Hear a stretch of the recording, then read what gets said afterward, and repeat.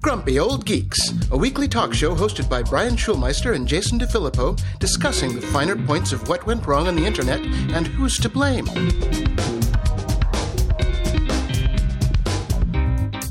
Welcome to Grumpy Old Geeks. I'm Jason DeFilippo. And I'm Brian Schulmeister.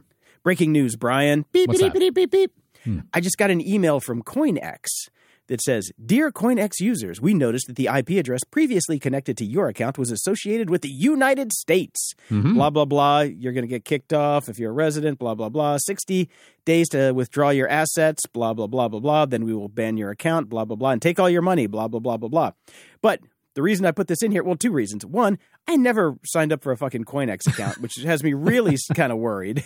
Yeah, I get Meta wallets all the time, notifications, so I don't really get it. I didn't get this one, though. I'm surprised.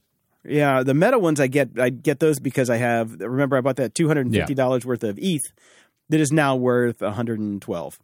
So, but what I loved about this email is at the very last line that says, CoinX reserves the right of final interpretation of this email. What exactly does that mean? We're going to redefine what is today. First, they're like that cannot even possibly be legal to have a statement like that in your email. So It's crypto. Do you think they care? Well, none of it's not legal, which is why they're shutting down in the United States anyways. I'm sure something's going on that made them go, you know what? Not a good place for us to be doing business. Just thought I would pass that along. Beep, beep, beep, beep. Breaking news. All right. Well, let's get into some of this other stuff. I guess we're shoving this in follow-up because we talked about it. Microsoft has had a week with their Bing and their AI, thus proving that AI can just like destroy even the most steadfast of companies. Microsoft is very good generally at releasing their products, at measured responses and making sure things are at least mostly correct before they release things these days. But AI's got them going nuts, just like everybody else. At the beginning of the week, they announced that they were going to limit Bing conversations to prevent disturbing chatbot responses. So basically people that are messing about with it, and as has been found out for almost all of these AIs, if you keep them going on the same topic, they basically start to hallucinate and kick back like, what else do you want from me? Insanity answers. Yeah. So they wanted to stop doing that. Plus, slight dash of racism getting in there and all the other things because, you're pulling all your information from the internet. Yeah. What could possibly go wrong? What did you think was going to happen? So they announced that, and then they immediately basically walked it back and started to reverse some of the limits because people freaked out because I don't know why. Who has the time to sit there and do up to 50 to 60 ongoing chats with these things? Get a job. Or to quote Shatner from Saturday Night Live, get a life. What's wrong with you people? So they're changing course already. So they're going to restore longer chats and starting to expand the chats to 6 turns per session, up from 5, and up to 60 chats per day from 50. So if you really want to waste a lot of your time, have at it. They're going to climb it up to 100 soon, and regular searches will no longer count against that total as they have it baked into Bing. And they want to bring back these larger conversations that you can have with an AI responsibly. What does responsibly actually mean? I'm assuming they're going to start to put in guardrails and they're going to start to shut some things down. I don't know. Who knows? I mean, your guess is as good as mine, but I particularly enjoyed the final sentence in this, much like you did with your email. Microsoft previously said it didn't completely anticipate people using Bing's AI's longer chats as entertainment. Yeah, it's the internet. It's the internet. I get it. There's a bunch of people that work at Microsoft that are rather responsible and sane, and they would surely nobody's going to do anything like this with it. But then internet, and you should know better that if it goes out on the internet, people are going to try to misuse it and break it. Yep. And here's the thing. They were warned about this already because they released this in India long ago. Mm-hmm. Well, long on the internet last year. And they knew that it was unhinged and uninformed, as it were. So this is not something that they can claim ignorance about. Well, and everybody knew it. I don't have the link in the show notes, but I remember reading an article that some of the researchers that were working on Google's version, Bard, put out a public paper saying that if you keep going on one topic with these things, they start to go nuts. Like everybody knows that this is baked in to the system right now. Right, but it's also like humans. I mean, it kind of is. If you keep asking me the same question over and over again, like, like a 5-year-old, you're just going to drive me crazy too. So yeah. I guess it kind of mimics humanity in that way. It's like, just shut up already. You sound like my house in the morning. Yeah, I spent 10 minutes on ChatGPT yesterday trying to have it give me a list of quotes from people that were still alive in 2018. And every time, Mahatma Gandhi, Steve Jobs, Abraham Lincoln, I'm like, when did Steve Jobs die? And it would come back and say, oh, whoops, Steve Jobs died a long time ago. I'm sorry that I put him in that list of quotes that I just gave you. Here's a new list. First quote, Steve fucking Jobs. Over and over again. Not ready for prime time, but fun. Not ready for prime time, but yeah, I want to pimp a few quick things here since we're talking about the AI stuff. Ben's Bites is a newsletter that I read every day and get a lot of my stuff from. So link for that will be in the show notes. It's well worth the subscribe. Mm-hmm. He does a really good job of cherry picking the good stuff when it comes to British, the AI. Australian, because I see humor spelled with the extraneous U. Yeah, I don't know. I do not know. I don't care. I go for the links, and I skip the humor with the U because I don't care. I just give me the fucking links, dude. Yeah, I got other outlets for that. And also, Lockhead on Marketing, number 167, the monster category battle, OpenAI and Microsoft versus Google. It's a good short listen from our friend Chris Lockhead. He posits that Google has already lost just because everybody's thinking about ChatGPT. Nobody cares about the runner-up in this case, even though they're both terrible at this point. But, the first mover advantage and the ChatGPT does have a little bit of gravitas now since everybody's been talking about it. So yeah, it's become the Kleenex of tissue paper. It has. It has. So definitely give that one a listen. Link will be in the show notes. And finally, something a little bit more interesting than the rest of the AI news, which is a Vancouver brewery popped onto ChatGPT and asked it to make a beer recipe. And I love this. It spat out a recipe that, for the most part, works. That is high praise for ChatGPT at this point. We're not saying it's good or bad. Well, I'd rather you did before I buy it. Oh, dear. I mean, it's beer. How bad could it be? In the news,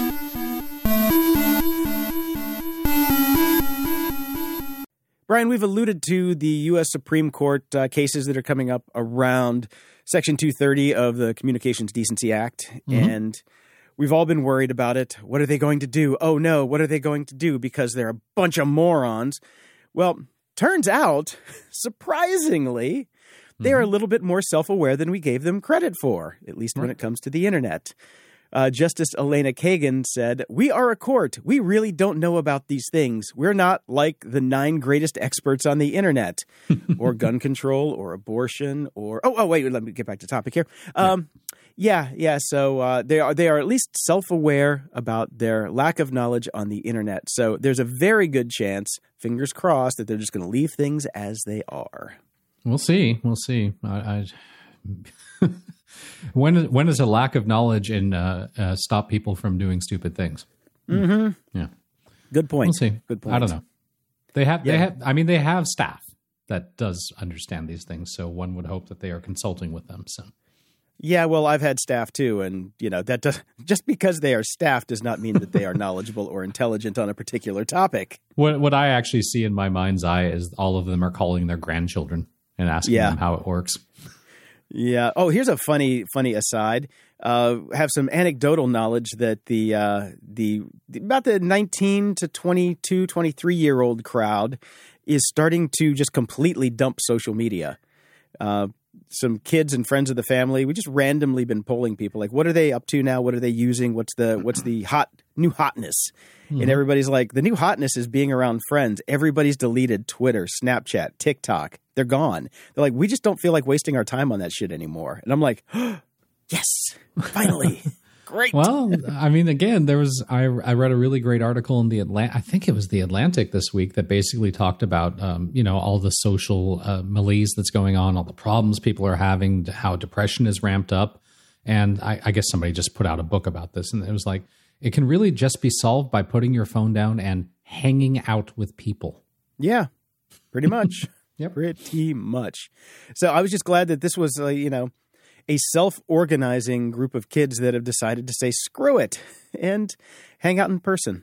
Good. So I like it. Me They too. do still post pictures on Instagram every now and again, though, of them hanging out with friends at concerts, which I'm like, that's a good use. That's a good use for it. That's how we initially always used social media. When social media started, we weren't like sitting in our room trying to come up with cool, funny jokes or anything. We were out with friends and taking pictures or like posting about meeting up. Like, anybody want to go to this concert? That's how we used it. Yeah. The good old days. Yeah. The good old days. Well, let's talk about Tencent for a second, because they're going back to the good old days. Okay. They have been, putting in a lot of work into the VR space. Mm-hmm. They had about 300 people working on their XR unit, which they have decided to say, screw it, I'm going home. Because they've decided that VR is a dog. And I agree. In the 90s, it was a dog. In the 2020s, it's still a dog. Until we get contact lenses or like implants that it can expand our vision into VR, it's just a pantsless dead man walking over and over again. I mean, everybody seems to be getting out of this, or at least definitely like firing half the group and all that sort of stuff. Investment in VR is just way down, except for one company. Meta. Yeah, just the one. You own it now, Zuck. That's what you wanted. Yep. Oh, man. Speaking of China, though, there's a new shopping app out called Temu. Have you seen this thing yet?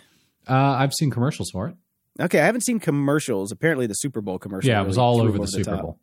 So my roommate was, she's kind of a Chicken Little type when she sees something on TV and just thinks that the sky is falling. Amazon is tripping out right now over this new thing. I'm like, let me go look.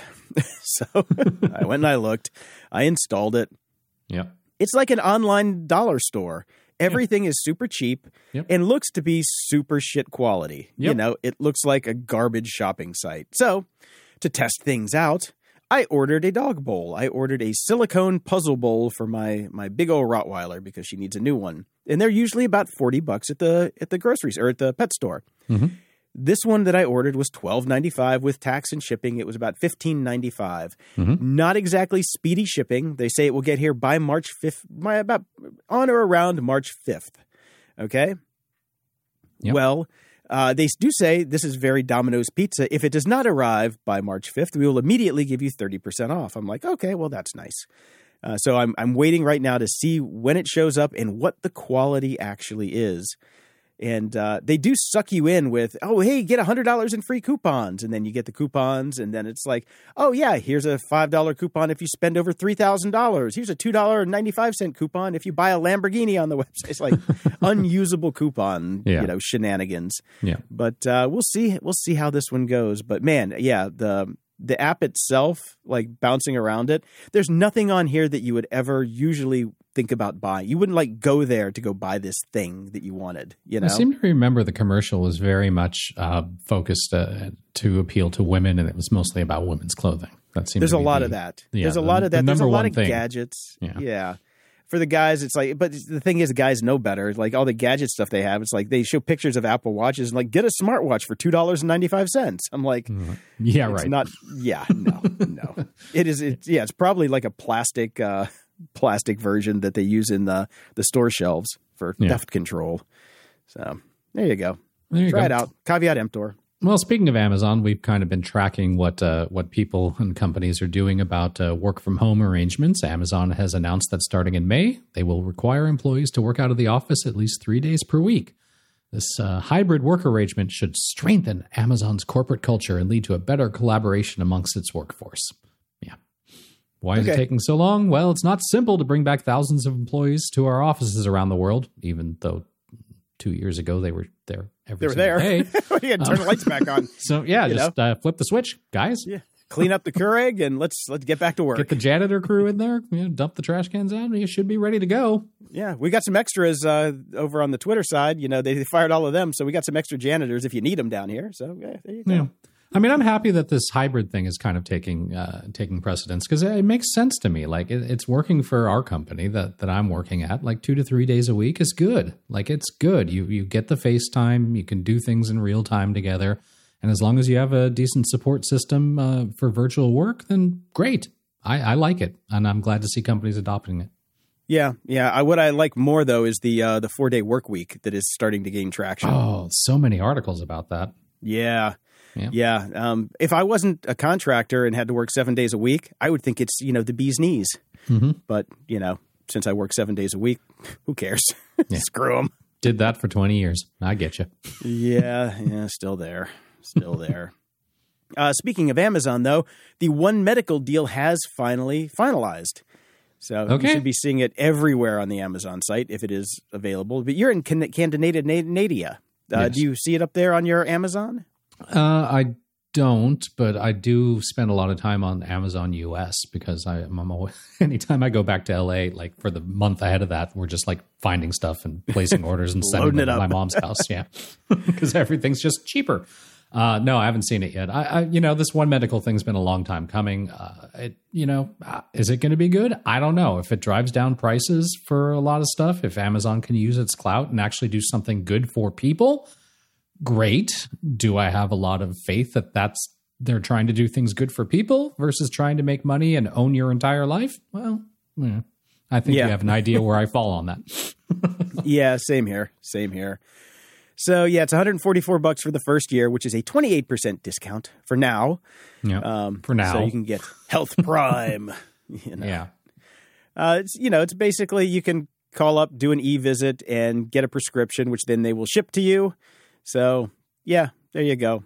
There's 20 conditions that you can get advice on right now, like migraines, allergies, sinusitis, and more. I think I might actually try it out because I am having one hell of a time with seasonal allergies. And my actual paid doctor, which I pay hundreds of dollars a month for, has been, useless, to use a technical medical term. Right. Claritin. I did Claritin. Didn't do much for me. I moved to Zyrtec. Now I'm doing a hybrid. I do this is the real fun one. Since you can take cold meds and allergy meds at the same time, since they are technically different, I take my Zyrtec with a shot of Alka-Seltzer Cold in the morning. You're living the life, Jason. I'm telling you, man. I take that with my Lipitor for my cholesterol. Yeah, well, at least that's it. I don't have high blood pressure or heart medicine, so that's good enough. That's good. Yeah. Yet, knock on wood. Apple is making health progress too. They've apparently made a breakthrough on the blood glucose tracking for Apple Watches. I mean, that is that's going to be such a game changer for so many people. If they can make this work, man, that is just beyond. What really pissed me off, though, is that the stock only went up 0.3% on the news. Which it'll go up a lot if they actually roll it out. I think that's we've seen these kind of reports before, and it's still not here yet. So when they actually prove this thing works, oh my. Yeah, we're a couple of years out from that, unfortunately. I think so, but it's what a game changer that'll be. Just amazing. Yeah. Technology. Faith in technology for once. So let's get to the rest of the news and dash that hope against the rocks. Well, Elon Musk is continuing to basically just literally throw shit at the wall and watch it slowly drip down. Twitter is making text-based two-factor authentication a paid feature. Everybody lost their mind about this. You have to pay to use text-based, which is less secure than using an authenticator app anyways. So you can use an authenticator app for free, but you have to pay if you want text-based 2FA? What is going on? It's really easy, people. Elon got his Twilio bill. That's it. That's it. That's really it. He's got to pay for all those text messages. So if you want them, you pay. Yeah, that shit ain't free, man. That shit ain't free. That is it. That is the entire reasoning behind this. It is not that difficult, folks. Yeah, it's not the altruistic option that, text-based 2FA is less secure, remarkably less secure. Yeah. It's the fact that, homie's got to pay for it. Yeah. He's not paying janitors. You think he wants to pay Twilio? Yeah. No, he does not. No, that's why Twilio laid off all those people last week. That was the Twitter division. Basically, they probably would. Oh boy, we're about to be cut in half. So. Yep. And more fun over at Twitter. Tesla workers are accusing Twitter, who is owned by the same person that owns Tesla, of shadow banning their union account that was trying to drum up support for unionization within Tesla. And guess what? It's true. They got shadow banned by their boss, who is also Twitter's boss. Huh. Yeah. Now that should be illegal. Oh, God. Someone calls. Oh, wait. He owns both. He can do whatever he wants. That's true. That's true. You know, Twitter still is a private company now. So, yeah. I swear to God, if you made this shit up, you wouldn't believe it. But there it is. There it is. There it is. And Meta's getting into the we could use some money game. And as one of our listeners wrote in because I'd been banging on for quite a few years now about how if I could actually pay for a version of Facebook that showed me only my friends' timelines and didn't steal my data and all that sort of stuff, I would do so in a second. And somebody wrote in and said, well, you're getting your wish, but not quite. No, not really. No, not really. No, you can now pay for Facebook and Instagram. They're offering a pay blue tick verification service as well. That's about it. So you can pay $15 per month through the company's apps on iOS or Android, or go to the web directly so they don't, because they pass those commissions on to you. And then you can get it for $12 and whatever. You have to send a government issue ID that matches the Facebook or Instagram account's profile name and photo. And for the low, low price of whatever per month for nothing whatsoever, you get a blue check. That's it. That's all you get. Nothing else. Not even pants in the metaverse. Oh, man. They're scraping the bottom of the barrel. They really are right now. Buy this. Who? There are suckers born every day. Come on. Somebody's going to buy it. Suckers born every day, right? Suckers, yep.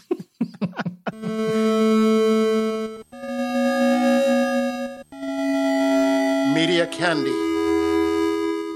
Well, Brian, a show that was canceled because a director/writer was canceled has now been slightly uncanceled. The Nevers is back. Sorta. So just for the quick rundown for nobody that's seen the show, The Nevers was a show on HBO Max, maybe HBO back in the day. It was a long time ago. And it was written, and the first episode or a couple episodes were directed by Joss Whedon, who was summarily canceled after that because everybody came out of the woodwork and said, he's a bad boss. He was mean to us. And that basically got the show canceled. And there were 7 episodes, I think it was 7, maybe 6, still in the can that they had done. They replaced him on the show, brought other people in, blah, blah, blah, but they never aired the episodes, and they removed the first ones from HBO Max, which really isn't anything new because HBO Max is basically removing everything that they can right now because of this stupid deal that they did. But Tubi or not to be, bought the rights to The Nevers and decided to air them. Well, they aired them on a side channel, some kind of Warner Brothers WB channel, and they did it by appointment viewing only. So, hello, BitTorrent. So I grabbed them, and now I have the full series. But I started to watch it, and I'm like, why? I was like, why? There's never going to be another episode after this, and I know that they ended it probably on a cliffhanger. So. Yeah. Wow, you are on board with the Schulmeister theorem of watching TV shows now. You see my point. Well, on this I don't know if this really comes into the Schul matrix because this show has already been canceled, and it was canceled without. I mean, you don't watch a show while it's actively airing because they might pull this crap on me. But if nobody. Yeah, but if that was the case, there would never be any more shows made. Somebody has to take a leap of faith. Well, let the other people do that, not me. My time's more valuable, Jason. Okay, you need to come back to America right now because we cannot have that attitude in Canada, period. The me-ness has to be here in the U.S. We're number one, not you're number one. I'm very close to the border, Jason. Okay, that's true. That's true. Oh, God. So if you want to grab it, hop onto your nearest BitTorrent client and grab it. But why? As Jason says. Honestly, why? Especially if you saw the season finale or the half-season finale, spoiler alert, was nothing like the rest of the entire show, and they come back and everything I see is like the original part of the show. So I'm not even... That's the thing. It's like, I just don't even want to. I don't want to. Waste of a download, I tell you. There you go. Well, you watch Picard? Fucking Picard. You said that there was nostalgia. It was nostalgia porn. Yep. Tripled 17 NC-17 X-rated nostalgia porn. Holy shit buckets. Man, did they pull it out for this one. I did watch episode 2 last night, and at the very end of the season, or very end of the episode, I nearly jumped out of bed. I was like, yes! So... All right. Spoiler alerts here for people that haven't seen the two episodes. Yeah. Let's put the note. Skip ahead 5 minutes if you don't want to hear any of this. So I loved the first episode. I loved Worf coming in the second episode. But Wrath of fucking Khan Redux. Please. Who cares? Come on. Who cares? I'm surprised that Jerry Ryan didn't have a thing crawling out of her ear at some point. Come on. Give it time. Give it time. Then we're going to fly into a nebula so he can't find us. Give me a fucking break. That was a little too much for me. That was a little I don't too care. much. I could not care less. I could not care less because you know what? It's better than season 2. Anything's better than season 2. Exactly. That's what I'm saying. We have a low bar for entry here. And the portal weapon, which was, straight out of the game Portal. I'm like, oh God, seriously? Yeah. And they did that. Yeah. But, I don't care. Picard forgetting to take down the transporter inhibitor. That was pretty bad. That was pretty fucking bad. Why can't we transport? Oh, yeah, that thing I just put up a couple minutes ago that I've conveniently forgotten about already. Well, even though that he's like, a cyborg now and should have perfect memory, I guess. Some things still slip through those, virtual cracks. Whatever. Right. It's good. I'm going to stick with it, obviously. Who have we not seen yet? Well, we haven't gotten whatever Data is going to be. What I think is going to be Lore, and we haven't gotten Geordi yet. Yeah, but we got his daughter, so that's so far so good. But the thing is, it's the final hurrah. The only disservice that I'm going to do by getting mad at that is a disservice to myself. I'm going to enjoy this no matter fucking what because it's the last one. And God damn it, I want to enjoy it. I'm trying, but I was yelling "Khan" at the screen. Yeah, it was. But fuck it, who cares? I like the baddie. I think she's great. She's great. She's hamming it up like no tomorrow, which is what all good Star Trek needs. You need a ham in there. It's fantastic. Yep. She's just chewing all the scenery to death. It's amazing. It's great. All right. So that's all good. I found a really good article over on The Atlantic called Netflix Crossed a Line.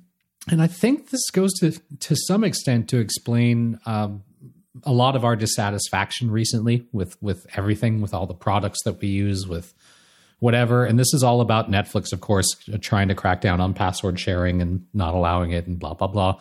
And it's a great article that gets into the idea of the hard product, which in Netflix case would be, we are going to stream you stuff.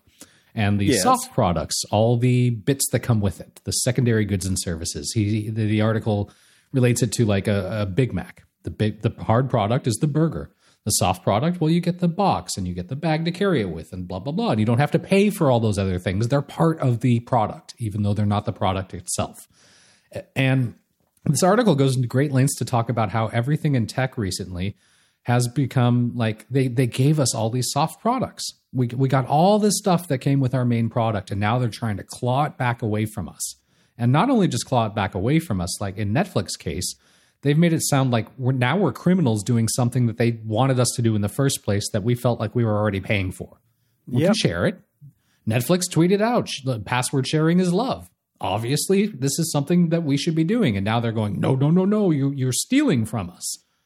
And so it was just a really interesting article that just kind of across the board explains why we're so frustrated. You pay for Amazon Prime, not to access the products that you're actually ordering.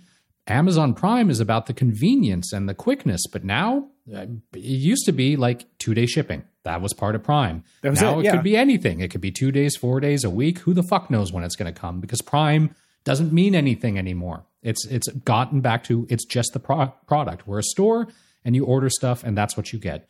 Uber, one of the ones that you and I have been screaming about forever, used to be able to get them easy. They used to be quick to arrive. They used to be cheap. You used to get a bottle of water and maybe a mint. Now, good fucking luck. You don't know if they're going to show up. They cancel on you half the time. It's not cheap anymore, is it? It's just the product now. You're getting a ride. It's a fucking taxi, except I would argue even more unreliable. Yep. So, yeah. You know why? Because all that free money dried up. That's the issue. The things that were subsidizing all these things is gone. So now they, much like Twitter, now they actually have to make money. Yeah, they can turn it into a business, which is hard. Yeah. Businesses are hard. Yeah. It's funny, too, because HBO Max has obviously not cracked down on this, because when you log into our shared account, the list of people that you can be grows by the day. I got like 7 people on my HBO Max I think I'm account. on the second row now when I logged in. My muscle memory made me almost log in as you, I think. Yeah. No, once I put my dad on there, and I'm just like, oh, that's going to wrap soon. Okay. Need a bigger TV. Speaking of HBO Max, The Last of Us had a little embarrassing moment, they say, which this goes back to people really need to get a life. Because there's one scene that is like, just a really quick scene. It's an overhead aerial drone shot of the two main characters walking across a snow-covered bridge. Well, if you squint really hard and pause at the right exact moment, you can see some extra crew off to the side hiding under some trees. That's it. Oh, no. This made the news. And I like the I like the comment that somebody else made. They said, better than a Starbucks cup. The Starbucks cup is the quintessential step on your dick TV moment, but shit happens. Come on, get over it. Again, I mean, this one, seriously, I saw it. I was watching that show, and I'm like, I was looking where you're supposed to look, at the people in the story. People have too much time on their hands. Yep. Tempest in a teapot.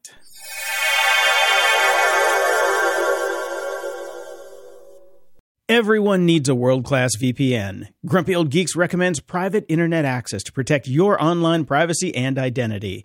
Private internet access never keeps any records of their users' online activities, so you can be assured that you have complete privacy and nobody knows what you're doing online. No matter your technical skills, private internet access is one of the easiest VPN apps out there. All it takes to connect is just one click or tap, and your data will be encrypted instantly. With just one private internet access VPN subscription, you can connect up to 10 devices at the same time. Go to GOG.show/VPN and sign up today. For a limited time only, you can get our favorite VPN for just $2.69 a month when you sign up for 2 years. GOG.show/VPN. That's GOG.show/VPN. Warmer, sunnier days are calling, and it's time to fuel up with Factor's no prep, no mess meals. Meet your wellness goals in time for summer, thanks to the menu of chef-crafted meals with options like Calorie Smart, Protein Plus, and Keto. Factor Fresh's never-frozen meals are dietitian-approved and ready to eat in just 2 minutes. So no matter how busy you are, you'll always have time to enjoy nutritious, great-tasting meals. Make today the day that you kickstart a new healthy routine. What are you waiting for? Step into a world of endless culinary delight with over 35 enticing meal options and over 60 tantalizing add-ons refreshed weekly. This May, supercharge your wellness journey with dietitian-approved dishes built on ingredients you can count on. Treat your taste buds every day from sunrise to sunset with effortless, nutritious choices, spanning from energizing breakfasts to delectable desserts. Indulge in the luxury of restaurant-caliber meals right at home. Savor the sophistication of filet mignon, the freshness of shrimp, and the bold flavors of blackened salmon. Simplify your life with Factor meals, ready in just 2 minutes. Say goodbye to grocery runs, tedious prep, and cleanup. I love these things. I can't even tell you what I had this week because I had so many of them. But that's the great thing about Factor. Every week you have new options, and they're delicious. And you can tailor your eating experience with 6 specialized menu options. Whether you're looking to cut calories, boost protein, go meat-free, or maintain a well-rounded diet, they make it easy to support your lifestyle goals. Tune in to taste, convenience, and wellness with every bite. Head to factormeals.com/grumpy50 and use code grumpy50 to get 50% off your first box, plus 20% off your next box. That's code grumpy50 at factormeals.com/grumpy50 to get 50% off your first box, plus 20% off your next box while your subscription is active. What makes a life a good one? Is it the adventure you have? Or the friends you find along the way? Maybe it's pursuing your passion while striving to protect, defend, and save what you believe in every single day. So, what makes a life a good one? In the Coast Guard, we think it's all of the above and more, but you'll have to find out for yourself. Visit gocoastguard.com to learn more. The comfort of your favorite seat is now your comfy car selling command center, thanks to Carvana. It doesn't get any better than this. Your favorite seat's the best spot in the house. Make it even better by entering your license plate or VIN and getting a real offer in minutes. There really is no place like home. And speaking of home, Carvana will pick up your car from yours after you finalize your offer. Visit Carvana.com or download the app and sell your car from your comfy place. Ups and doodads. Brian, I have been a fantastic fan of Dropbox for decades now, it feels like, since they first started.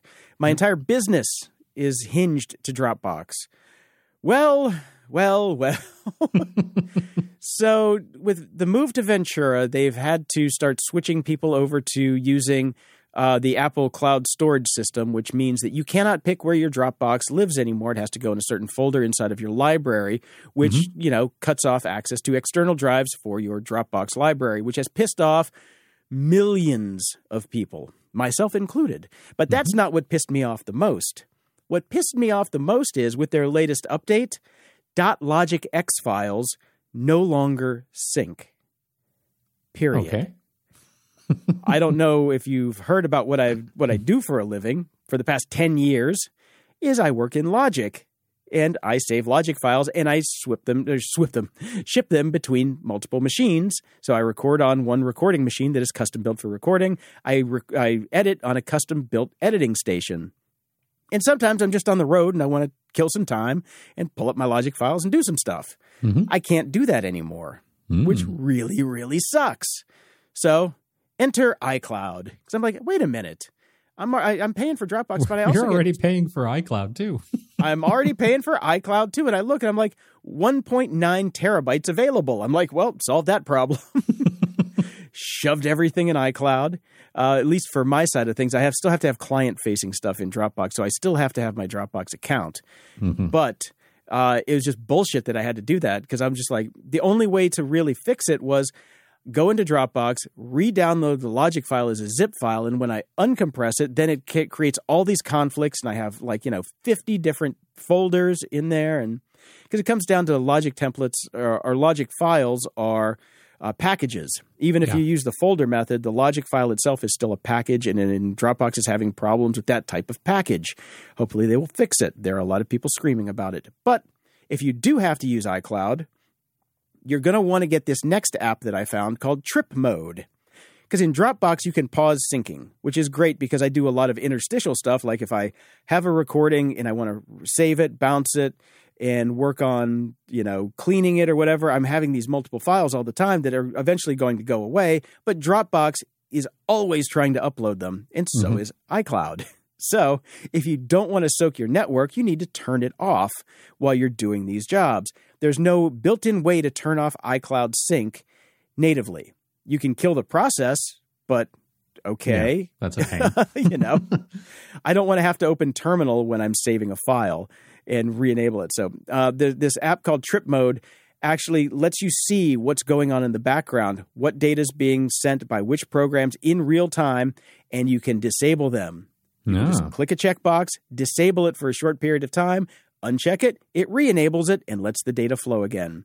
$20 for 2 Macs, which is perfect for my setup. One for the recording machine, one for the editing machine. Boom, Bob's your uncle. My other machines, they can just sync at their own leisure. But so far, iCloud has been pretty rock solid for me, surprisingly enough. Dropbox will no longer be handling your packages. Nope, Dropbox. Hands off my package, Dropbox. There you go. Oh, hands off my package is something I've never said before. Yeah, you're not picky. No, I'm not. Not at all. And I do want to do another shout out for Screens 4 for Mac OS. That that app has saved my bacon so many times this week trying to move around these damn Logic files because I'm at home. It's late. My editing bay is at the studio. So if I need to get a file to do some kind of quick fix or do some work, I would just use Screens, pop in, pull it down, and go from there. It's so easy. And for what you get, it is so cheap. It is well worth it. I mean, I haven't actually had to use it yet on my mom's computer, but install was a breeze. And just knowing that it's there in case something goes wrong that can't just be solved by me basically 9 times out of 10 rebooting her router, which I can do from my phone. Thank you, Eero. I'm super happy about Screens 4. I it's one of those things I don't want to have to use, but I know it's there now, which is great. Yep. And you can even use it on an iPad, which is even cooler. But yeah. And the one thing, here's the game changer for Screens, is their Screens Connect product that goes along with Screens 4, which handles all of the stupid ass port mapping for you. Yep. That was always the pain in the ass. Setup is such a breeze. It's so it's so great. God, doing port forwarding, even on an Eero system, which is, as drop dead stupid simple as you can get, is still a pain in the ass. Yeah. So, yeah, highly recommend Screens 4 and Trip Mode for people who use Dropbox who are moving to iCloud now. It also does give you some cool background. You can see everything that's updating. So any app that is, even if it's not, even if you don't see it, you can actually see how many times it's phoning home. Kind of like Little Snitch. Yeah. But it's a much easier interface than Little Snitch. I agree. We've talked a long time about the environments that we run in. I think you and I are pretty similar in that we're mostly Mac. We have Mac households. I've got some Amazon stuff around. Yeah, I know your roommate won't let you have any of that stuff, but I've been kind of an Amazon Mac hybrid for a long time until we bought this house, which came with a Nest thermostat, which is great. I love that thing. I eventually started. Fantastic. Yeah, they're fantastic. They just work great, and they connect to everything. They connect to you can get the app for your phone. You can connect it to Amazon, so Amazon products, so you can control the temperature just with your voice. I mean, all of that's fantastic. A while back, I got one of the first. I got a Nest Protect. I mean, I have like 18,000 fire alarms in this stupid house, but I just did the one on our main floor, and the thing's beautiful. It works great. I love it. I ended up buying another one and installing it on our bedroom floor. I just love these things. And they're fantastic, and they're all in the same interface with the thermostat, and I can control them. And they have a little light. I feel like I'm in Star Trek sometimes when I go up to bed after everybody else has gone to bed. If you have the lights off, and it's got a motion sensor, and it does this nice little white, very soft illuminating glow as you walk through the house. So I walk down my main way to go to my stairs, little glow like I'm in Star Trek. I go up my stairs and then the one up there catches me and it glows. It's so cool. I feel like I'm in Star Trek all the time. I want it to make little noises like whoosh, whoosh, but Con! Or that, yes. Quick question. Isn't the Nest Protect the one that when it first came out wouldn't turn off? If like the alarm was going and people couldn't turn it off? Maybe. I don't know. I was so skeptical of these things when they first rolled out, but I think they're on like the fucking 5th iteration now or something like that. It's solid, man. I've had one for over a year, so. Okay. The URL says 2nd gen, so I'm guessing they're on the 2nd gen. Okay, there you go. 2nd gen. Yeah. All right. As long as it works, it's cool. Yeah, it works. It's great. The other thing is we don't have a doorbell here, which has been annoying because people knock, and I either have to be that weird guy that's peering through the mirror to see who the hell's out there, or I have to just open the door. So finally I was like, I got to get a doorbell, but I refuse to get a Ring. I just refuse. I hate Ring.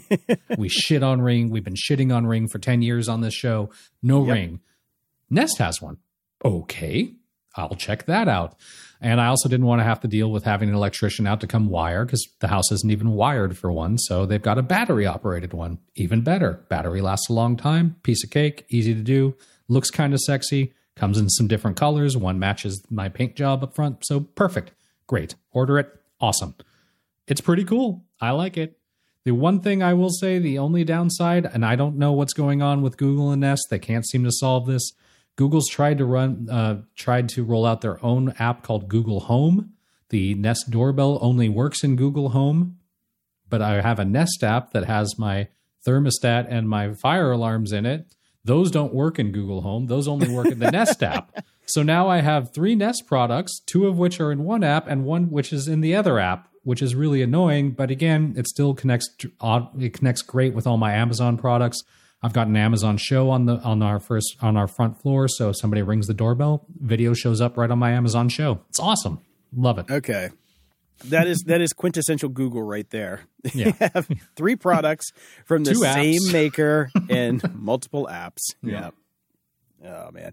Have you tried doing anything with the Apple Home system with those? No, because I don't have anything really. Like, I guess I could open up the app and see how everything runs through, but I'm kind of controlling everything with Amazon right now. So why mess? It's not broken. I'm not. If it ain't broken, yeah. If it ain't broken, exactly. fuck it. I'll end up in remember when Dave Bittner tried to redo everything and 18 months later he was still working on it? I don't want to end up there. Yeah, exactly. Yeah. No, that's why I haven't moved. I've got a Ring doorbell that I got.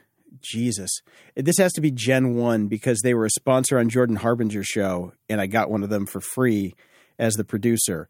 I haven't worked for Harbinger since 2018, so right. Yeah, mine's old, but it's battery powered and it works fine. The cameras, on the other hand, are garbage. Yep. I hate. The camera is actually really good on the Nest one. Yeah, that's cool. Cool. Maybe I'll swap over sometime. Anyway, Instagram co-founders are back with a new news app. It's called Artifact, which is a name that inspires me not at all. It also makes it incredibly hard to remember where the hell it's at because I can never remember the name. Artifact makes me think that this is really old, not up to the date news. Yeah, so I can get Indiana Jones news on this. Yes, and that's exactly. all. Name aside, dumb name aside, fantastic app. I love it. I've been using it for a couple days now, and the news that it bubbles up for me is really good. So I'm a fan so far. There's some interesting, creepy things that I don't care for. Oh, great. But you can avoid them. Don't share your contact list. Okay, one and done. Yep. You can sign up and start using it without putting in your phone number, but if you do put in your phone number, it lets you sync across multiple devices, which is fine. I'm okay with that. When you create a link to share an article, it will tell you how many people clicked on that link later on. I don't know if I care for that level of tracking. I just want a share link, and I technically I just want the share link to the actual article that I'm reading. I don't want to share link back to Artifact for you to track it and then go back to the other thing. That's kind of annoying too. So, do you really want to know how many of your friends are actually opening up the links that you're sending them? You're probably better off not knowing, just for your own ego. Yeah. And one of them's actually automated because what I do is I take the link and I use the share sheet to do save to reader. Mm-hmm. And the reader app then, it launches it and pulls it and ticks it off as to reads, surprisingly. Right. So my app that does not have anybody looking at it because I haven't looked at it yet, Artifact will tell me that that link has been seen twice, and I can guarantee you I have not shared it anywhere. I've just stored it. So that might be a bug. But otherwise, it's okay. Have you tried it yet? I have not. I will give it a go. I got to admit, I like Apple's news app. I started to use it a little bit more now too, since I have the News Plus, and it's decent. I actually like Artifact a little better. It gives me a little better news. The thing I don't like, and obviously Artifact does the same thing, is I just want the direct link. I don't want the link back into Apple News or Artifact. I want the direct link to the article. It's not your content. What are you, Pinterest? Seriously. I hate that part too. And for some reason now, Joe Biden does not like Apple. God, there was a ban going around because there was a patent dispute from this company called AliveCore that said that Apple basically infringed on their patent, and they put in a thing that says, hey, you're not allowed to sell Apple Watches anymore, and it has gone to Biden's desk to be hopefully vetoed, and Biden said he wasn't going to veto it, which is annoying because I want my next gen Apple Watch when it comes next year. It's not you don't have to worry about it because then this is just going to go to court for about 15 years, and then Apple will write a check. Okay, well, yeah, I wish they would hurry up and do that just to get it out of the way. Because stupid shit like this takes the stock price down, and I need the stock price to come back up so I can sell it because I need the damn money, fuckers. So wait for the glucose monitoring. I will be, I'll be in debtor's prison by the time that comes out. So skip that. And thanks to TikTok being horrible and people being horrible in general, we have a new Tide Pod challenge out there now. This centers around Ozempic, the diabetes drug. Yes. Well, turns out Ozempic can also cause weight loss. So can not eating. Try that sometime, you fat fucks. Anyway, so basically people are trying to get Ozempic to lose weight. And so now there's a shortage of Ozempic for people who actually need it. Right. So you can be skinny and stupid now. But wait, there's a catch. Always wait for that other shoe. Because when you stop taking it, you gain the weight back and sometimes double because your metabolism is all jacked up. Yep. So stop it. Fucking morons. It was never meant to be a weight loss drug. That's not what it's for. Nope. Get some ivermectin or whatever the hell it is and shove that up to your do nothing. rectum. So that was great too. Yeah. And finally, I'm going to do a call out here to the audience. I need some recommendations here. I had a universal remote that was for my mom, and it was one of the Logitech ones, the Harmony brand or whatever. Yeah. That allowed you to kind of do programming. So it was like one button, and I could record it so that it was, okay, Mom, you hit this button, and that'll turn on the TV, turn on the sound bar, and it'll bring up the apps so you can watch your Netflix or whatever. You hit this button, and that'll, instead of going to the apps, it'll go to your cable so you can watch cable TV. Boom. Great. But the app, the remote has stopped working. It's been a long time now. It's not. They discontinued working. it. Yeah. And they've stopped making remotes altogether. They've got out of the business because it's a shitty business and the stuff is hard. And there's like nothing out there. So I'm looking for any recommendations for a universal remote control that's good for seniors. I've Googled it.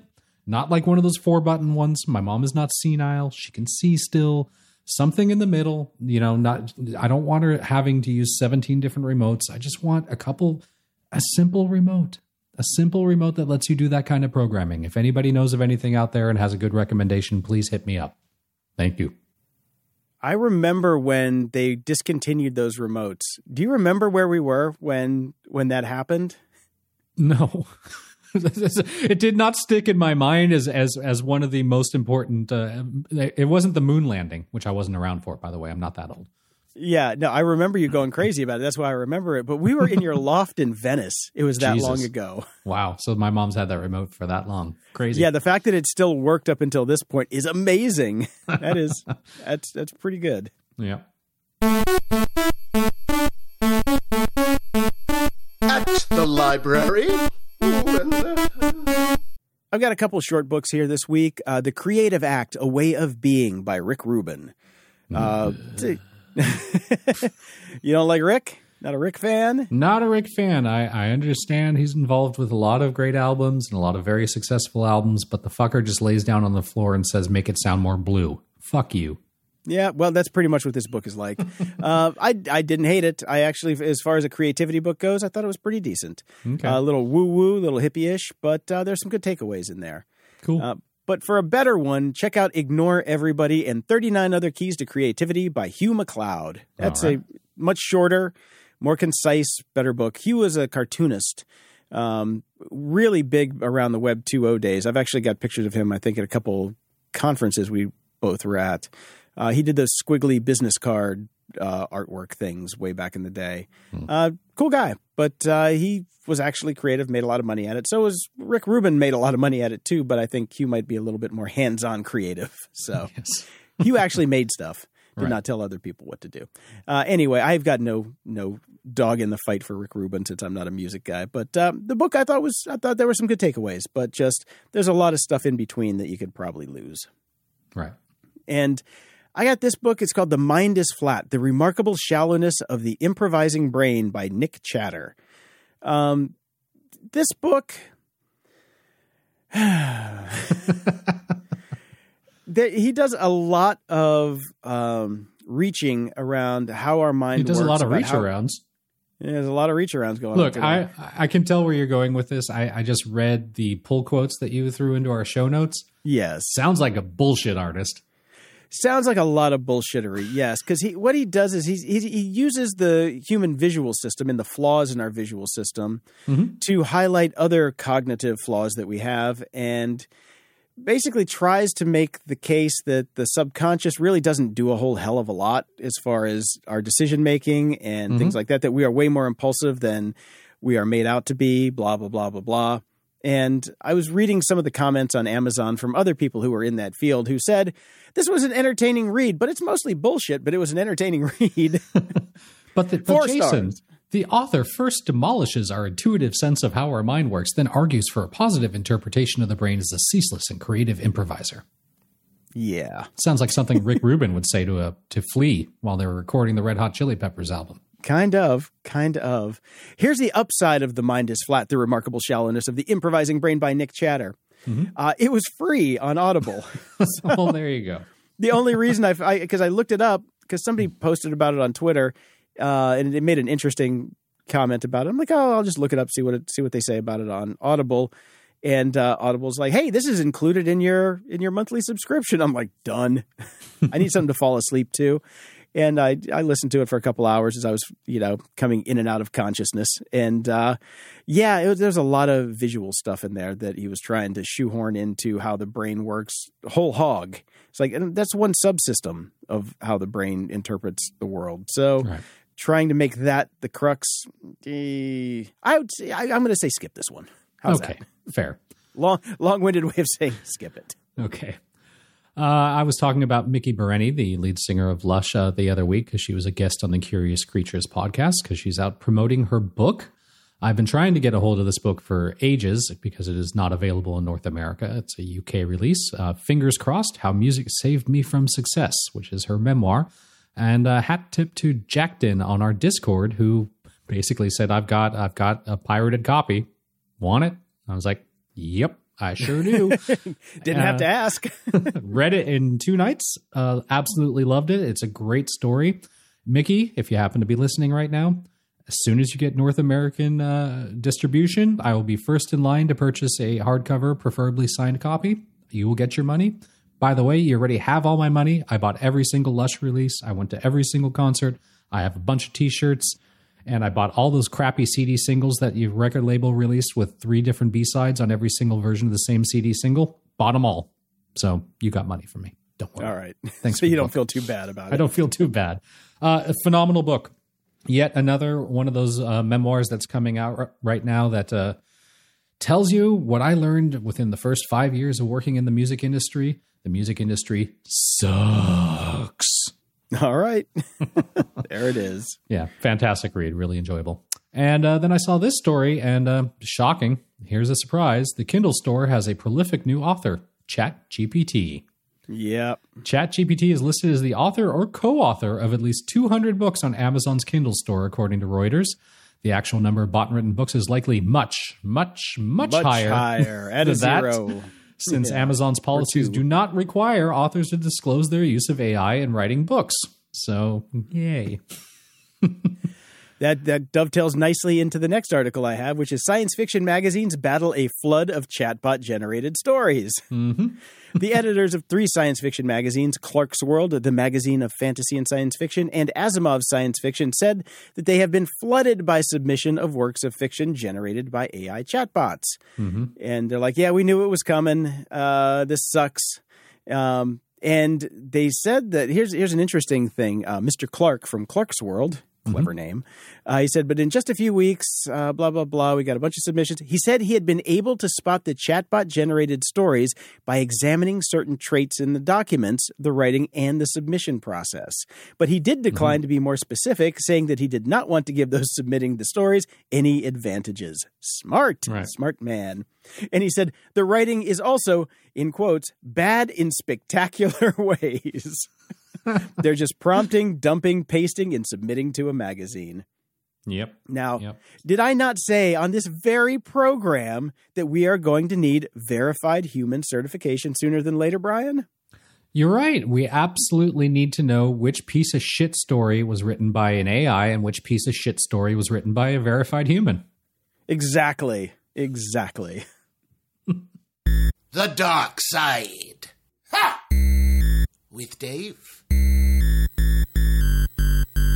Dave Bittner is back. Dave is the host of the Cyberwire podcast, co-host of the Hacking Humans podcast with Joe Kerrigan. Dave is also the co-host of Caveat with Ben Yellen, where they explore law and policy and surveillance and privacy.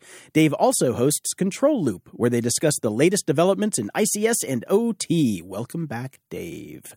It's good to be back. Hello, gents. Hello. Nice to join you again. Yes, good to have you. Good to have you. I want to do a little quick follow-up here. I saw an article by Casey Watts called Welcome to Mastodon. Forget Twitter. Mastodon has 10x the engagement. And it's a nice little write-up for, people that are new to Mastodon, what it is, how to get on, and all that kind of stuff. There's tons of those out there, but this I thought was a fairly decent one. And the reason I put it in here is because I hear through the grapevine, because I have a Mastodon account on the same server as you, Dave, but I check in very often because I kind of like the silence now for the most part. Yeah. But even people on our Discord channel says, hey, Dave's chatting it up over there on Mastodon. Too bad he doesn't say anything over here on the Discord. And I'm like, well, Dave got kicked off of Discord and he won't come back. Yeah. So don't worry about that. So just go to Mastodon. Right. Yeah. So the Discord thing isn't. What's your experience over there so far? Well, first of all, for our listeners, the Discord thing doesn't have anything to do with desire. It's that I can't seem to get on Discord anymore, and I'm just done trying to play the multi-factor authentication merry-go-round game with them. Right. So that's just the way it is. But Mastodon, I have to say, Mastodon, it takes a little getting used to because it is different, and the fact that it's federated instead of centralized means there are some new things to learn. But overall, I would agree with this assessment that the engagement is much better. The engagement is much more meaningful. Other things about self-selecting samples, smaller sample size, you got to kind of work for it to be there, kind of thing. Yes, I think that is part of it. But I'm also getting the sense that Mastodon is not so much a numbers game that Twitter was. In other words, if you're out there to try to get a huge number of followers, read the room. That's not what this place is about. It is, I'd call it a good parts version of Twitter, where it's just nicer, it's friendlier. The discourse is not as toxic, or not toxic at all, really. I'm trying to remember. I don't think I've seen anything where any trolling or people coming after each other on Mastodon. And I think part of that is because the moderators at Mastodon have a lot of control and they take their moderation seriously. So they're trying to build. There is moderation, yeah. So they're trying to build this community, kind of like things were in the old days. It's more Usenet-y than Twitter-y, I think. Right. For those of us who remember Usenet. Oh, yes. Many moons ago. Have you tried Ivory yet? I have tried Ivory, but not enough to get it to stick. I'll say, I'm looking at my phone here. The mobile app I use for Mastodon is called Toot with an exclamation point at the end. Yeah. It's quite good. There's a little elephant on there. Well, they all have elephants. They should have a plate of Mexican food because that's when you generally toot. That's right. Ivory is good as well. I hear that's the one of choice, particularly for Mac users. But no, I've been using the Mastodon native app on my web browser on my computer, and then I've been using Toot on my mobile device, and that's been serving my needs fine. I played with Ivory, but there just wasn't enough immediately there to make me switch away from the comfort I've established with Toot. There you go. Yeah, it's pretty new, so it's from Tapbots, but I got it. I just kicked it over the other day. I've been using Mastonaut on my Mac. Seems to be okay. It's fine. Yeah. Gets the job done. There's not as many features as just the web interface, so I think I'm just going to use the web interface from now on because it's easier and it's free and it's everywhere. Right. And I just haven't done it because I don't know. I think it goes back to the fact that I remember Usenet and I've got switching platform fatigue. Like I just can't be bothered. Like I'm still on Twitter. I look at it. I have no interest in another social network. I just don't. Yeah. One of the things that I am enjoying about Mastodon versus Twitter is that you can reach the end of Mastodon. Yes, you can. Yes. Right. And then you put down So your you phone. go- I've you read don't- it all.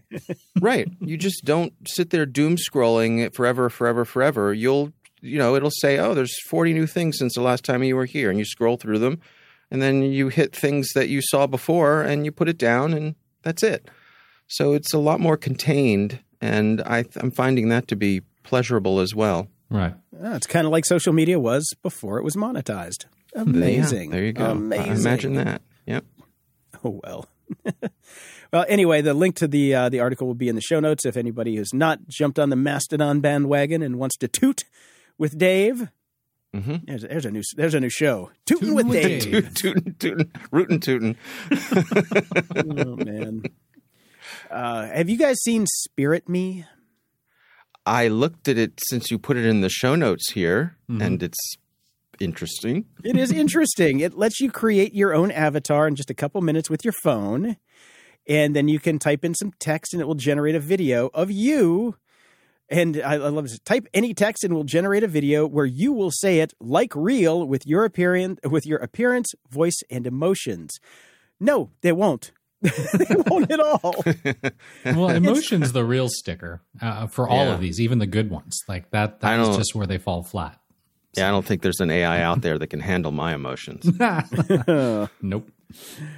All right. So just all you have to do is watch the video on the front, and you will. If that is their crowning achievement in technology. Yeah, don't waste your time with the rest of it. But. You know, I was watching it, and the thing that struck me about it is that the video on its own is quite good. The audio on its own is quite good. It's the blending where they need more work. The lip sync is way off. It reminded me of when you have a video game, like a cutscene in a video game where they have a professional voice actor and they have some animated, what is supposed to be a photorealistic human talking, and the voice sync just isn't quite right, the lip sync, and that's what I see. That's the tell for me for this one. Yeah. That the lip sync is pretty rough right now. But I wonder if they got that down, how much more convincing would it be? Well, the uncanny valley is real, and that bridge across it is long and hard to build. So we'll see if they can do it. But yeah, these guys, not so much yet. But nope. That's fine. That's fine Give with it me. time. Take your time. Take your time. Our jobs are safe for now. Just for now. So to that point, I'm curious, how much does the thought cross your mind at the point that we are in our lives, right? Or on the unfriendly side of 50. And Brian, you're not quite 50 yet, right? It's coming in May. Okay. So for me, what I've noticed is what has started to enter my thought process is, I could just run the clock on this. I could totally just run the clock on it. Like running the clock is a possibility. You know, I won't make any noise. I'll do the things I need to do. I'll take my place in the world. I'll do my job. I'll do it well. But part of the equation is I'm going to run the clock on this. I wonder. What hits my mind a lot is this is all still far enough away that it's not going to be my problem. Yeah, exactly. I'm just going to squeak out of this, and it's going to be my son's problem. In fact, my wife and I have said that to each other more than a few times. Like, that's going to be our son's problem, not ours. Yep. Because we're going to be done by then. Right. Yeah. Right. That's the exactly what I'm environment thinking. is in shambles right now. Yeah, but should last long enough for me to kick the bucket. That's it. Yep. That's it. That's right. I'm with you, Dave. I'm with you. Run out the clock. Run out the clock, man. We did our work. It's time to get the accolades and have a Mai Tai. Yeah. Sit back. Let the next generation solve all these hard problems. Yep. Yeah, we've been doing this show for 10 years now, and it's time for us to be an overnight success. So I'm waiting for the money to roll in. That's I'm just waiting. Keep waiting for that golden parachute. Yeah, I think it might falling be waiting. fast. Well, that brings us to our next story: how I broke into a bank account with an AI-generated voice. Yeah. Oh man, you knew this was coming sooner than later. But this is somebody who used the technology that we talked about on the previous show. What was the name? 11 Labs. 11 Labs. 11 Labs. Mm-hmm. Where they just let you make any voice you want. There's no guardrails. Just do whatever. You know. Well, fine. It's fine. Well, somebody totally sneakered it up and used their voice as a password to get into a bank account, which is the long and the short of it. Did you guys cover this yet on the show, Dave? Yeah, I saw this story and I read it. We didn't cover this on the podcast. I believe it was in our newsletter. And my reaction to this is, yeah, here we are. Yeah. Why not? That's it. I mean, right. Yeah. So here's something else we need to protect ourselves against. The technology is that good, and I'm not surprised by it, but it just means there's something else that, your voice is no longer just yours, no longer just belongs to you. It's too easy to do now. Well, have I got a story here then? Going back to the work you did with Kit, Dave, the other week, a major electronic musician and DJ has done something similar. David Guetta, who's very well respected. I actually have quite a few of his albums. I enjoy him very much. I'm too old to go to these shows. And he's promised to only play this song at the shows. He is never going to commercially release it, but he did pretty much exactly what you did. He didn't specify which ones he used, but he went to one of the writing programs and basically gave it the prompt, give me some hype words in the style of Eminem. And it spit out some stuff. And then he took that and he took it to one of the voice programs that trained it on Eminem's voice, put in the words that he was given that were in the style of Eminem, and then put it in the song, and it fucking sounds like Eminem is on stage with him. And it sounds like it could be Eminem. It is the phrasing, all of it. It is insane.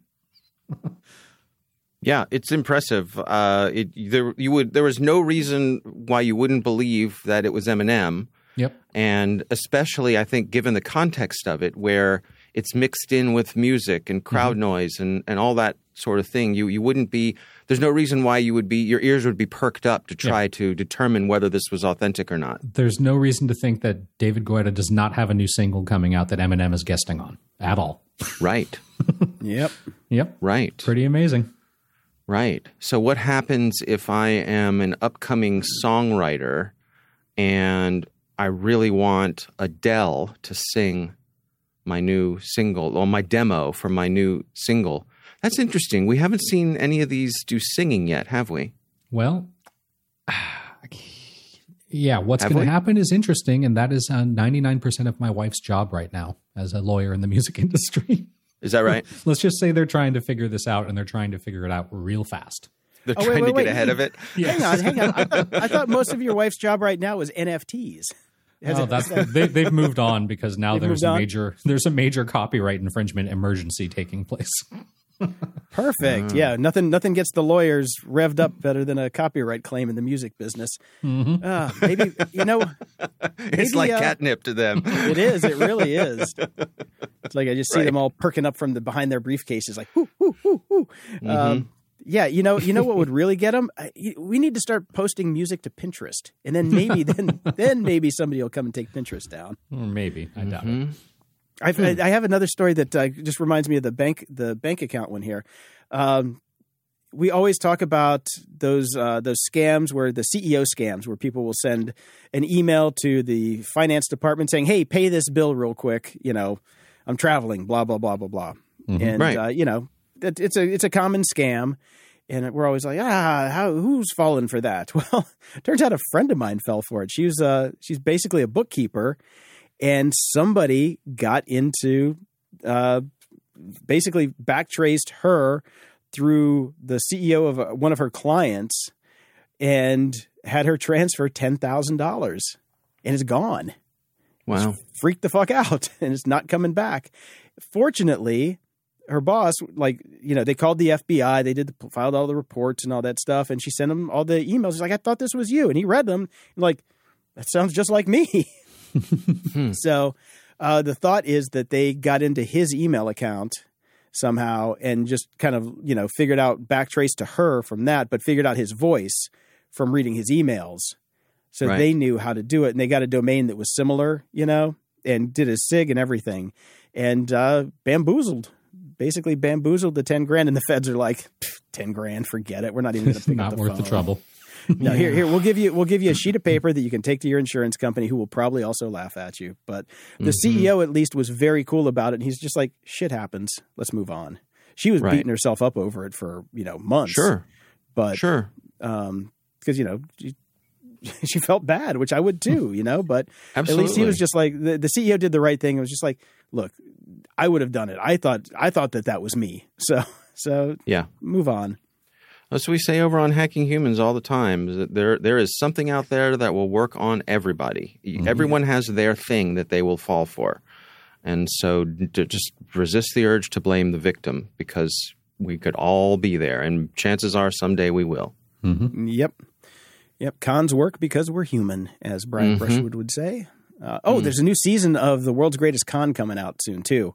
He sent me a couple episodes. I'm hush-hush. I'm not allowed to talk about what they are, but damn, they're good. That show is so good. Highly recommend subscribing. Check it out. Yeah, you haven't heard the first season or the second season yet? Oh, man, yeah, The World's Greatest Con. It is so good. Brushwood is awesome. This one's kind of awesome, too. The Flipper Zero is a cool little hacking tool that you cannot buy, which is driving me crazy. They've been sold out forever. You can do all sorts of fun things with them. They've got radios and transmitters and readers and all sorts of stuff. And somebody has figured out how to mimic the transmitters that turn traffic lights green that they use for. Great.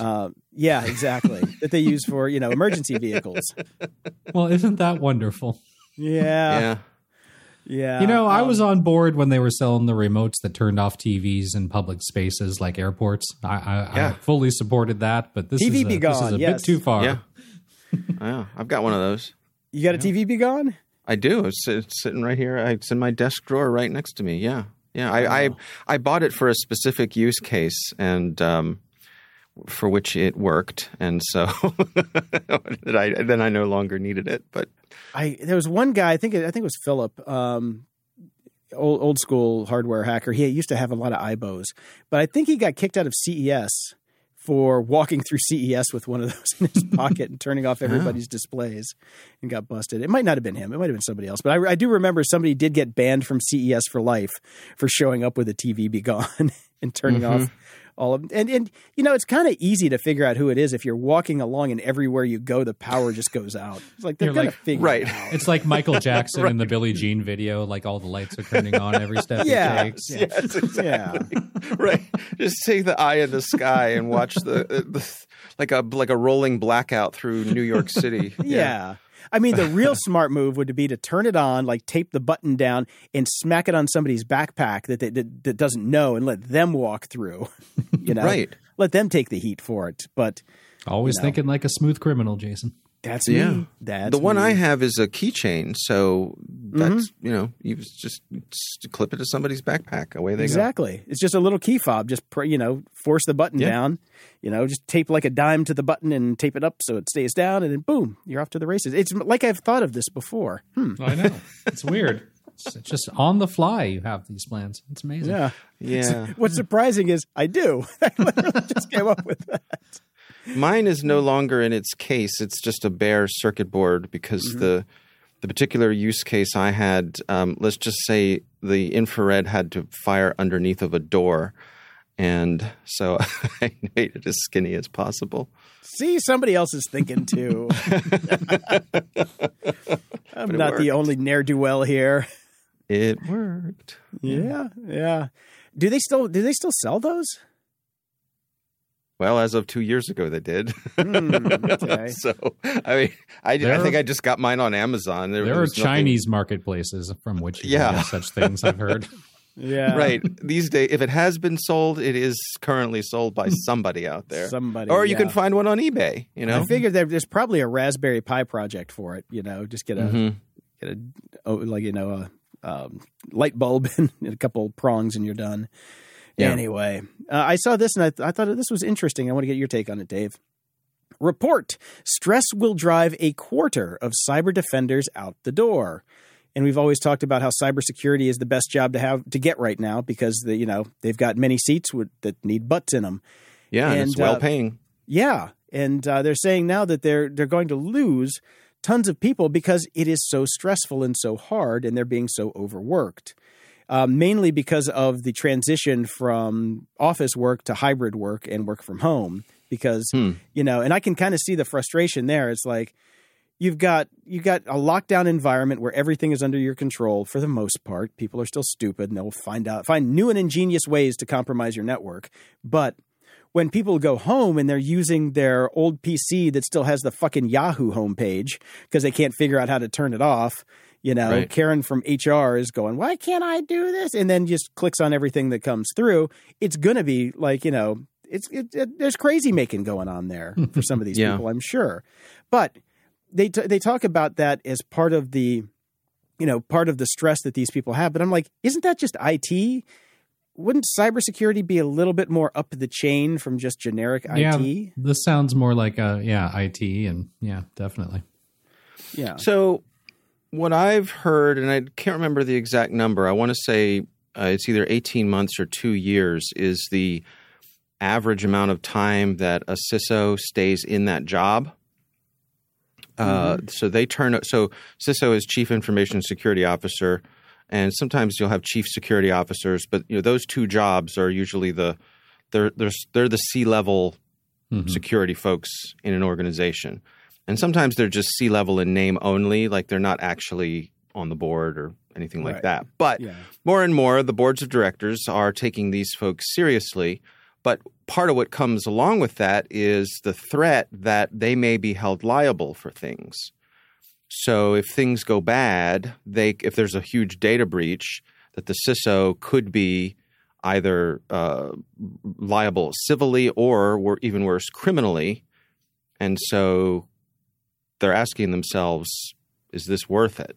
I can do a couple years in here, make a lot of money, learn a lot, and then transition to something else that usually doesn't consulting because there's no direct responsibility, but still the big paycheck.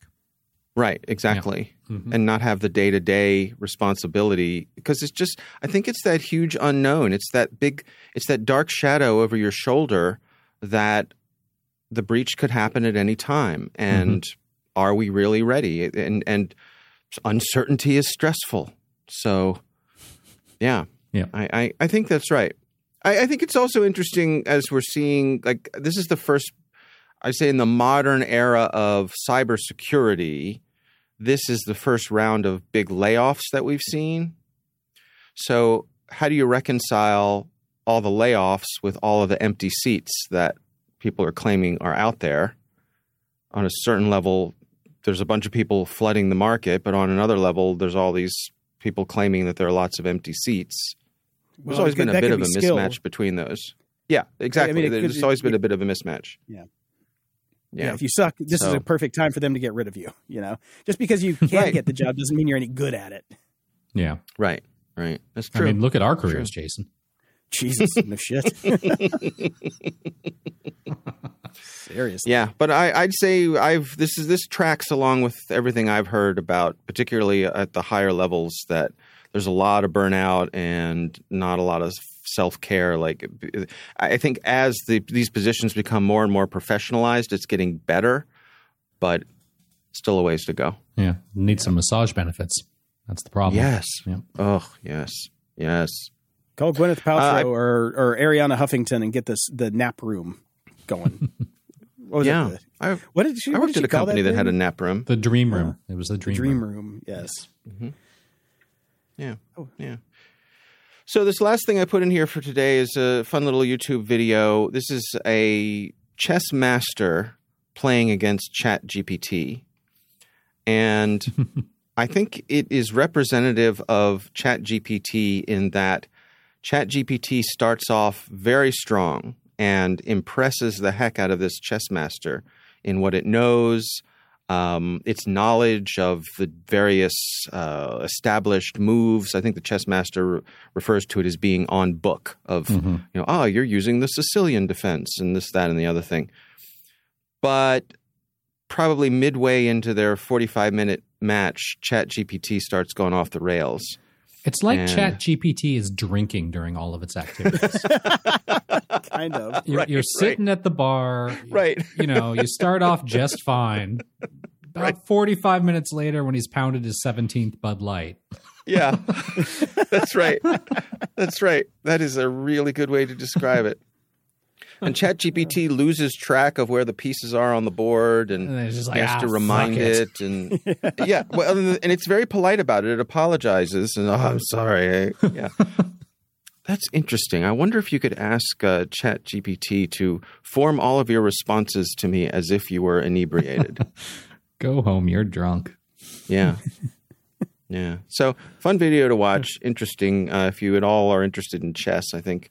But it seems like an encapsulation of what other people are reporting about ChatGPT in a specific use case. So, well, ChatGPT might be drinking the beer that it got from the intro to the show.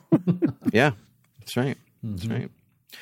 All right, guys. So I'm going to run along. I'm going to miss the next 2 shows because I'm going to Disney World. I'm very excited for you. Yes. And if anybody happens to be in the Orlando airport and the TVs start to turn off, right, you know who's there. That's right. That's right. I am not going to be turning anything off in Star Wars Land, though. I'm not a monster. Don't do it in Disneyland. Don't be a monster. No, but I am so looking forward to seeing all this stuff I haven't seen yet, and it's been a long time since we've been down there, and the whole family's going, so we're going to have a good time. And I'll see you in a couple weeks. I want you to do me a favor, Dave. Actually, I want your wife to do me a favor. I would like her holding a cell phone and recording video as you round the corner to see the Millennium Falcon for the first time, because I need to see that reaction. Okay. Reveal videos. Woo. Yeah. All right. Yeah. World's biggest unboxing. That's what it is. Have a fantastic trip, man. Yeah, I will. All right. See you guys. Travel safe. Closing shout outs. Over at Patreon, we've got Ethan. Welcome, Ethan. And just a reminder to everybody, if you sign up for our Patreon account, that's patreon.com/GOG, you can get the shows a bit early and in high res. Woo! Yay. Over at PayPal, we've got Brian, John, Mike, Tom, Joseph, Humphrey, and Mark. Thank you all so much. Thank you. Over at the tip jar, we've got Karen, Ross, and Daryl. Thank you. We have a new 5-star rating from John McCurdy, care of GPT. Well, where do I begin with the Grumpy Old Geeks podcast? If you're looking for a group of aging curmudgeons to explain about the state of technology in the world at large, then look no further than this show. Sure, they might occasionally provide some useful insights and opinions on the latest gadgets and apps, but let's be real. The main draw here is the opportunity to listen to a bunch of grumpy old men moan about everything under the sun. Want to hear someone complain about millennials? Check. Want to hear someone rant about the decline of journalism? Check. Want to hear someone lament about how things were going so much better back in their day? Check, check, and check. But don't worry, it's not all doom and gloom. They do occasionally inject a bit of humor into their complaints, which can be mildly entertaining if you're in the right mood. Wow. It's a slap and a kiss. And if you're feeling really lucky, you might even catch a glimpse of one of their rare moments of genuine enthusiasm and positivity. All in all, if you're looking for a podcast that will leave you feeling energized and inspired, you should probably look elsewhere. But if you're in the mood for a good old-fashioned grumble fest, then Grumpy Old Geeks just might be the podcast for you. ChatGPT is wordy. I know. Man. I know. Okay, guys. Regular human reviews, please. Thank you. Yeah, please. Sad shout out to Richard Belzer, who passed away this year at 78. And I loved him as a comic. I never watched his TV shows, but the only reason to put this in here is because of his final words were, "Fuck you, motherfucker." He's a true grumpy old Greek. Yep. Yep. Definitely. Yep. And congrats to friend of the show, Eric Hunley. He has finally made the leap and is doing his YouTube channel full time. So, all right. Congratulations. It's a scary world out there, buddy. You're now a content creator. Forget that insurance or days off. And we're recording this on February 24th, so I have to say this. Happy Twin Peaks Day. Diane, 11:30 a.m., February 24th, entering the town of Twin Peaks. All right. I want to go back and watch those again. So good, man. So good. Yep. And happy Cocaine Bear Day. You had me at cocaine, Jason. Yes, I know. I got to go see that movie. It looks like a hoot. Yep. Anyways, until next time, I'm Brian Schulmeister. And I'm Jason DeFilippo. Thanks for listening to Grumpy Old Geeks. If you enjoyed the show, visit gog.show/donate to help us keep the lights on, and we'll love you forever. You can also help us out by sharing the show with your friends and enemies. It's easy and absolutely free. Show notes for this episode are at gog.show/590. From there, you can find links to everything we talked about in this episode, as well as links to our swag and Discord channel if you want to buy some stuff or chat with us and other show fans. You can also head over to gog.show/contact and send us your feedback or questions that we can read on the air. And if you're so inclined, please head over to gog.show/review and toss us a snarky review and preferably 5 stars. Stay grumpy!